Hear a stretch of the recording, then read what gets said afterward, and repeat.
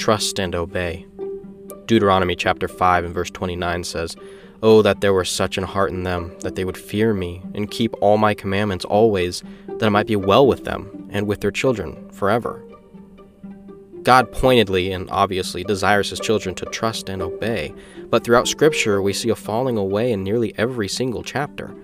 Even after God has proven himself and has rescued them from sure damnation, they still turn away and go against God. What has changed? Why do we always turn away from God, even as his children? What makes us desire the things of this world more than the things of eternity? These are questions I struggle with daily because I don't understand the necessity to focus on the now rather than the future. I pray, though, daily, as we all should, that it would not be my will that is done today, but rather his will, and I mean it.